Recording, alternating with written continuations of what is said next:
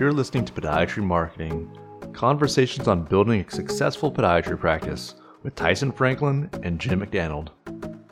Welcome to Podiatry Marketing. I'm Jim McDaniel. I'm here with my co-host Tyson Franklin. Tyson, how's it going today? I'm fantastic. Life is good over here. Assume it is over where you are too.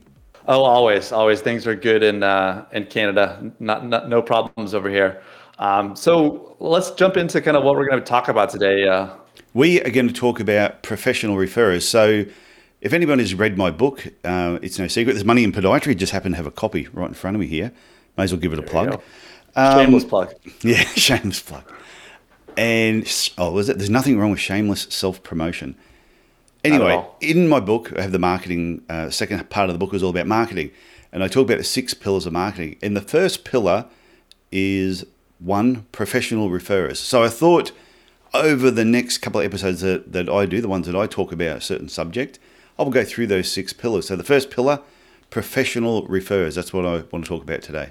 That's awesome. I think that's a great place to start. And I think it's a great place to start, not only because it's a great topic, but I think a lot of people just getting into marketing or just kind of like really trying to take a proactive approach to kind of making more awareness about their practice, starting with doing referrals and being visible to different folks in the local area, but also in the kind of healthcare system is a huge opportunity there.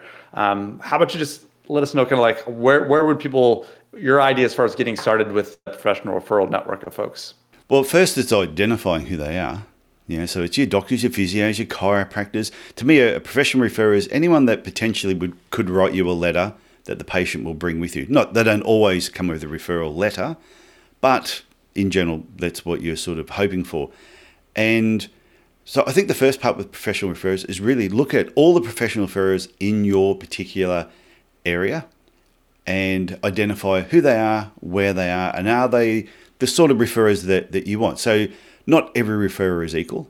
So there might be a doctor that only bulk bills, lower economic sort of patients. The clinic doesn't look very nice. Now, it doesn't mean you ignore them, but more than likely they may not be servicing your ideal client. So you wouldn't make them a priority that you'd see them before, say, a doctor, physio, chiropractor in another particular area. But to me, once you start seeing your professional referrers, I think the main thing is you need to stay top of mind. And the only way to do that is you've got to constantly be seen and you've got to be heard. Just doing one visit, one email is not enough to actually change their referring habits. So you might, say for example, I'll come to see you, Jim, and we're chatting away. You like me, I like you, and I think, that's fantastic. Jim's going to start referring a lot of patients to me now. But for the last 20 years, Jim has been sending them to Mary down the street. So even if Jim liked me, and he might refer me a patient the next day and the next week, but if I don't maintain that relationship and nurture it, so Jim remembers that I'm there. So he sees me and he hears about me. And eventually Jim's just going to go, the podiatrist, who was that guy again? I'll just send him to Mary. So they very quickly go back to their old habits. No, exactly. Like you got to break that cycle or break that habit. I thought you touched on a really important point just like a couple of minutes ago that I wanted to rehash. Is that, choosing who those kind of referrers are and making sure they kind of match your ideal client is really, really important. Because I think like you said, like if you're going to go after runners, right, you're not going to be hanging out with doctors that are taking care of, senior citizens or people doing diabetic wounds or such. So I think it's a lot of the kind of topics we talked about previously on some older podcasts, really tie into this referral network and how you go in and kind of, build those bonds with other, with the running shoe stores or physios or chiropractors or wherever your ideal client is. I thought that was a really good point. Yeah, because that's what I meant. They're not all equal. And very quickly, you may be able to determine the ones that you want to see as a priority. It doesn't mean that they're always going to be the people that will refer patients to you, but more than likely that they may. And I think the other part to sort of consider too is to remember that your professional referrers see the same marketing that you put out to your patients. So if you're talking to a professional referrer and you go, we just provide the most premium service, everything is great, but your marketing is saying, hey, we've got discounts, we're the cheapest podiatrist, we bulk bill, then your professional referrers are seeing the same stuff that your patients are seeing. And if all of a sudden there's like a mismatch in what you've told them and then what they're seeing, they may not be sending you the right patient. So if you are the most advanced or if you are a premium service, whoever you're talking to the professional referrer, make sure that's also reflected in all the marketing that you're basically doing. Now that makes a lot of sense. You have to really kind of develop that message, not only your ideal patient, like you said, but just how you message, put out into the world, like what you want to get into your clinic. Because like you said, not only do your patients see that, but, potential patients, but also potential referrers. Yeah, and going back to nurturing the relationship and making sure you stay in touch with them. Sometimes you will have someone who will be a great referrer. You might be getting lots of referrals from it, and all of a sudden it stops. And it's not always your fault. That's something really important to remember. Yeah, you can only control the things you can control, right? So sometimes those things aren't going to work your way.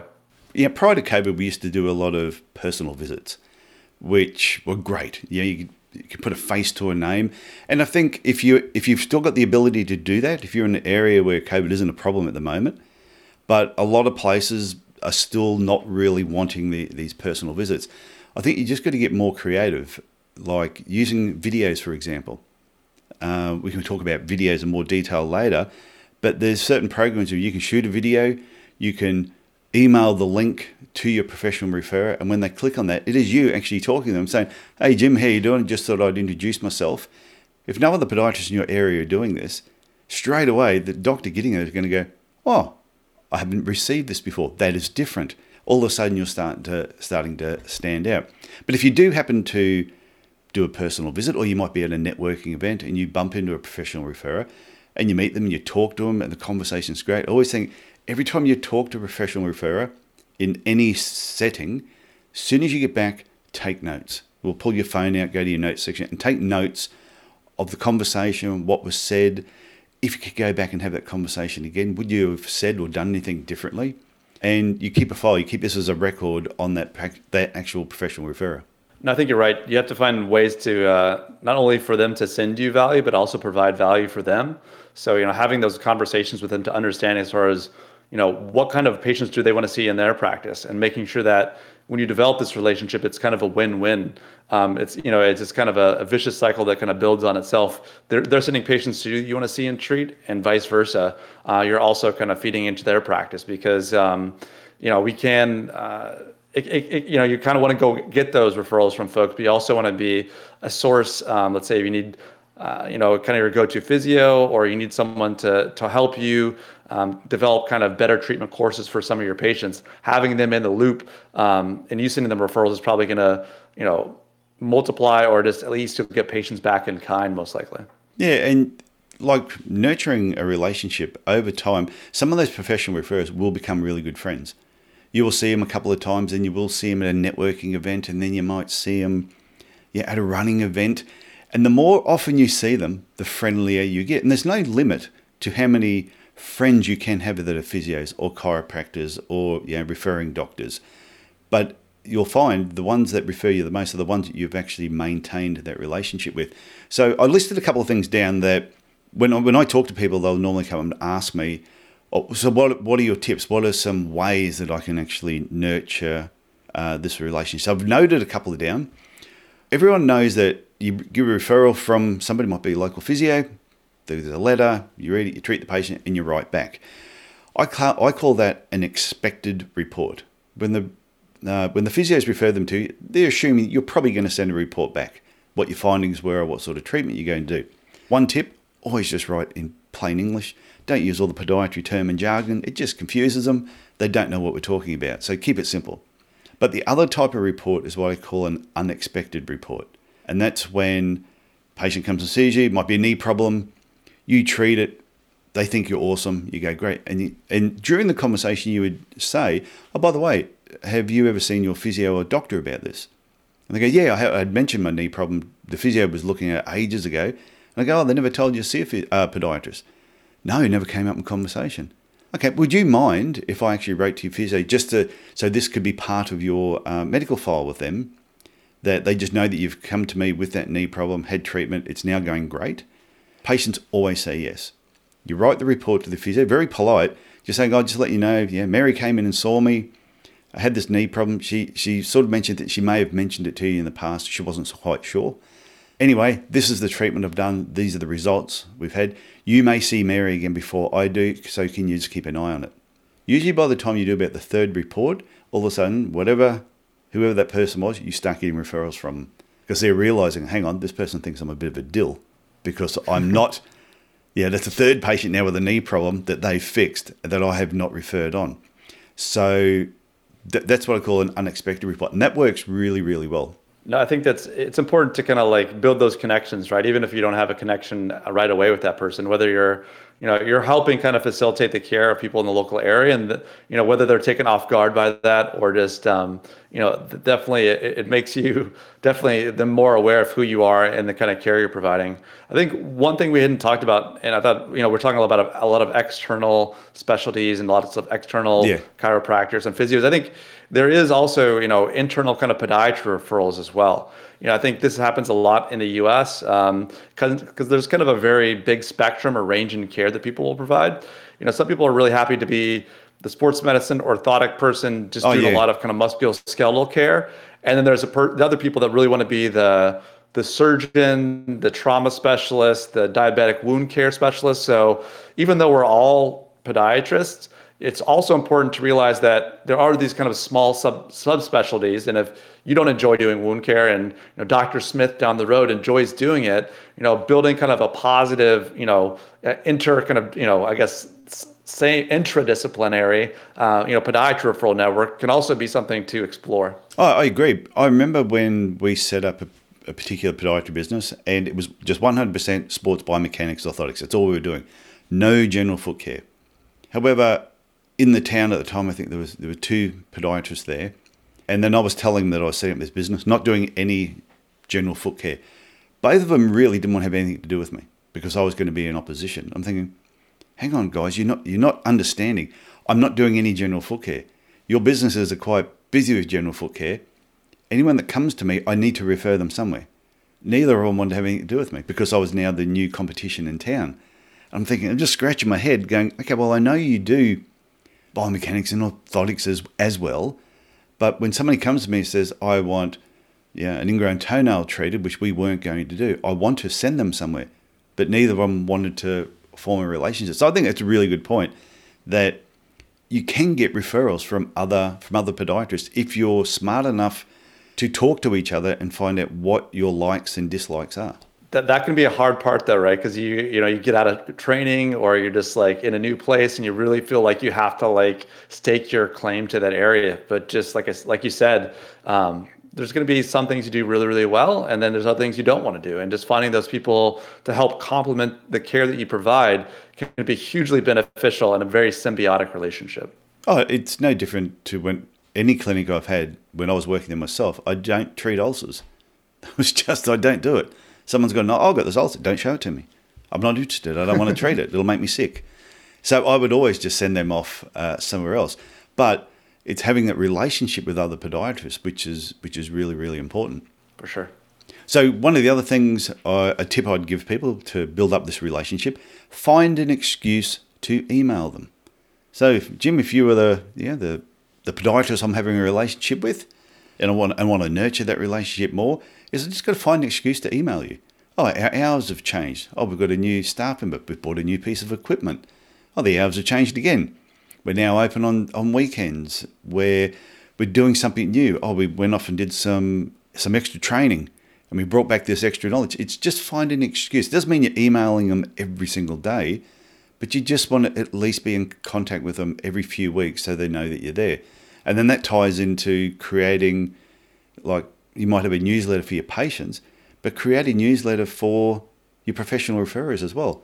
That is a little bit more technical, but it's still about your business, about your team, and just do it once a month. I've never had, when we had our professional referrer database and we were sending newsletters to them, never had one ever unsubscribe from it. Well, they want what's best for the kind of the patients in the local area as well, right? If you're making improvements in the health of the local community through better procedures, better technology, something that they can, help their patients live happier, healthier lives, and they're the one that referred, to you to receive that care. They're part of that kind of chain of care, and they can, receive a little bit of the like goodwill from the patient if they do that. So I think that's, keeping them in the loop and keeping them informed is a helpful thing, not only for the two physicians in concert, but also for those patients that benefit from the care. Yeah, so I think some people think, I don't want to annoy them. If you're annoying them, they will tell you, excuse me, but you're annoying me. And I've had some doctors where they've outright said to me, I will never refer a patient to you. And there's been numerous reasons. It could be their brother's a podiatrist. Sometimes it could just be a personality thing. You meet them and you just don't get on. And you can feel it when you're talking to them. But sometimes you'll meet somebody and you'll walk away and go, that was a 10 out of 10 meeting. And they never refer a patient to you. And other times you can walk out going, I'm pretty sure the guy wanted to club me over the head and bury me in the back of the clinic. He does not like me. I just got that vibe he doesn't like me. And eventually becomes your best referrer. You never know. I mean, there can be some awkwardness, when meeting anybody for the first time, especially during COVID times or, during the time we're living now. But at the same time, if you just kind of put in the work, you show the value, you also like provide value to them, then, sometimes it's going to work out and sometimes it's not, but just kind of putting yourself out there is an important thing. Yeah. So a couple of other things I'll quickly run through. One is the practice manager is the golden goose. You need to like them and you need to get to know them. And there's numerous ways that you can actually do that, but you need to get them on side. If you get the practice manager on side, then you can easily organise talks in the future to come in and talk to a group of doctors, because they always have time set aside where different reps will come in and talk to them. Practice manager likes you, you will get those meetings really, really easy. Ask things like, what coffee does the doctor drink? What coffee does she drink? And then every now and then, just rock up with a coffee, drop it in and go again. You don't even need to stay for a meeting. Just the idea is to become really friendly with them. If there was a networking lunch that you were going to go to, buy a couple of extra tickets and invite the practice manager. And the best thing is practice managers talk to other practice managers. So if you get a couple of them that think the sun shines out of your bum, then they will tell the others, do you know what? That podiatrist down the road, they are fantastic, because they like to talk and they like to share good news and good information with each other as well. No, for sure. Like getting within that network and providing value to them and just, showing them that you're paying attention to those small details in the relationship also lets them know they're probably paying, you're paying attention to, the care you're providing to patients as well. Yeah. So a couple of final things. Information evenings we used to go really well for us. An excuse to have a bit of a party at your clinic, whether you just opened up a new clinic, whether you've done an extension, some new equipment, you've done a renovation, anything where you can think of a reason to bring people in. Now, like I said, COVID times, a little bit different, but these will pass. So someone could dig their heels in now and go, I'm not going to bloody do any of that stuff. It's COVID. Is Tyson and Jim stupid? Sometimes I am, but not most of the times I make sense. If it's not working now, that's fine, but it may, in 2 years' time, may be perfect for where you are in your particular area. A couple of other things is third-party events, golf days, charity golf days. You put in a team of 4 players, you pay for everything, and it might cost you $400-600 for the day to do it. But I tell you, the 3 professional referrers you invite that you spend 4-5 hours with, I tell you, that is a great way to get to know each other. Just brush up in your golf game. That's the only tip. Have a lesson beforehand. Yeah, just bring a lot of golf balls, and just in case a few end up in the water, the crocs get after them. Yeah. But, I used to tell them, we had a golf course up here. I remember a ball going in, and I'm looking and going, it's right next to the crocodile. This is a Port Douglas. And I got one of those extender things to get the ball out, and everyone's going, nah, just let him have it. I said, yeah, leave it there. So we just left it there. But it's a good golf course. And but another thing we did once, we organised a corporate box at one of the rugby union matches. And I think at the time it cost us $1,500. It was all the food, everything included, and we could invite 10 people. The 10 people we invited, within the next week, we had already generated $3,000 worth of work from those 10 people. And I remember who those 10 people were, and they were some of our best referrers over the next 5-10 years after that actual event. So that's just having a look at what's on. And I tell you right now, I love VIP corporate areas. And I know if I like them, I assume other people probably like them as well. No, I think that's a huge point there. I think also, like we talked about previously about kind of podiatrists and podiatrist, referrals, if there's not a monthly or a quarterly journal club, in your local area, that's one way to get to know the other podiatrists in your local area that want to collaborate and want to work with other people. It's a value add. You get different perspectives about different types of care. It's just, maybe it's even more than just a journal club. It's just a case studies. It can be ways to kind of build bonds and relationships with people in the local area. Also, if you're looking to be, let's say, sports medicine podiatrist, or there's a certain area that you have a very big interest in, and you kind of know whether they're your current referrers or not, who those people are. Let's say I want to see nothing but running patients. Well, if I'm in a big enough local area, maybe we, I invite 5 or 6 of these potential referrers to present with me in a local event about running injuries, or there's ways to create ways to network. Obviously, COVID times, it makes it a little different. All these disclaimers with COVID, but at the same time, once things kind of get back to normal a bit, having this, people are going to be very, I think, into in-person events. I know that I'm definitely dying to get down to the U.S. and see some of my podiatry resident school colleagues, just to hang out, go, at some of these meetings. But in your local area as well, there's going to be, I think, a need for some of this kind of camaraderie in person. And if you're the the meeting organizer for something that's very centric to what you want to do in your practice, that could be a huge catalyst for additional referrers, which it might be a lot of work on, like you talked about, or corporate events might be a little bit of money up front, but the work and the money you put up front, might create kind of a stream of referrals and professional relationships that might last a lifetime. It definitely does. For example, in Cairns here, we have Cairns Taipans in the National Basketball League. You can just book a corporate box for a one-off game, and I think it's $1,100. It's not a huge amount of money. Now, some people might go, oh, that's too much. It's not a lot of money when you can have 6 or 8 people in the box. So it works out in the 100, 150 a head.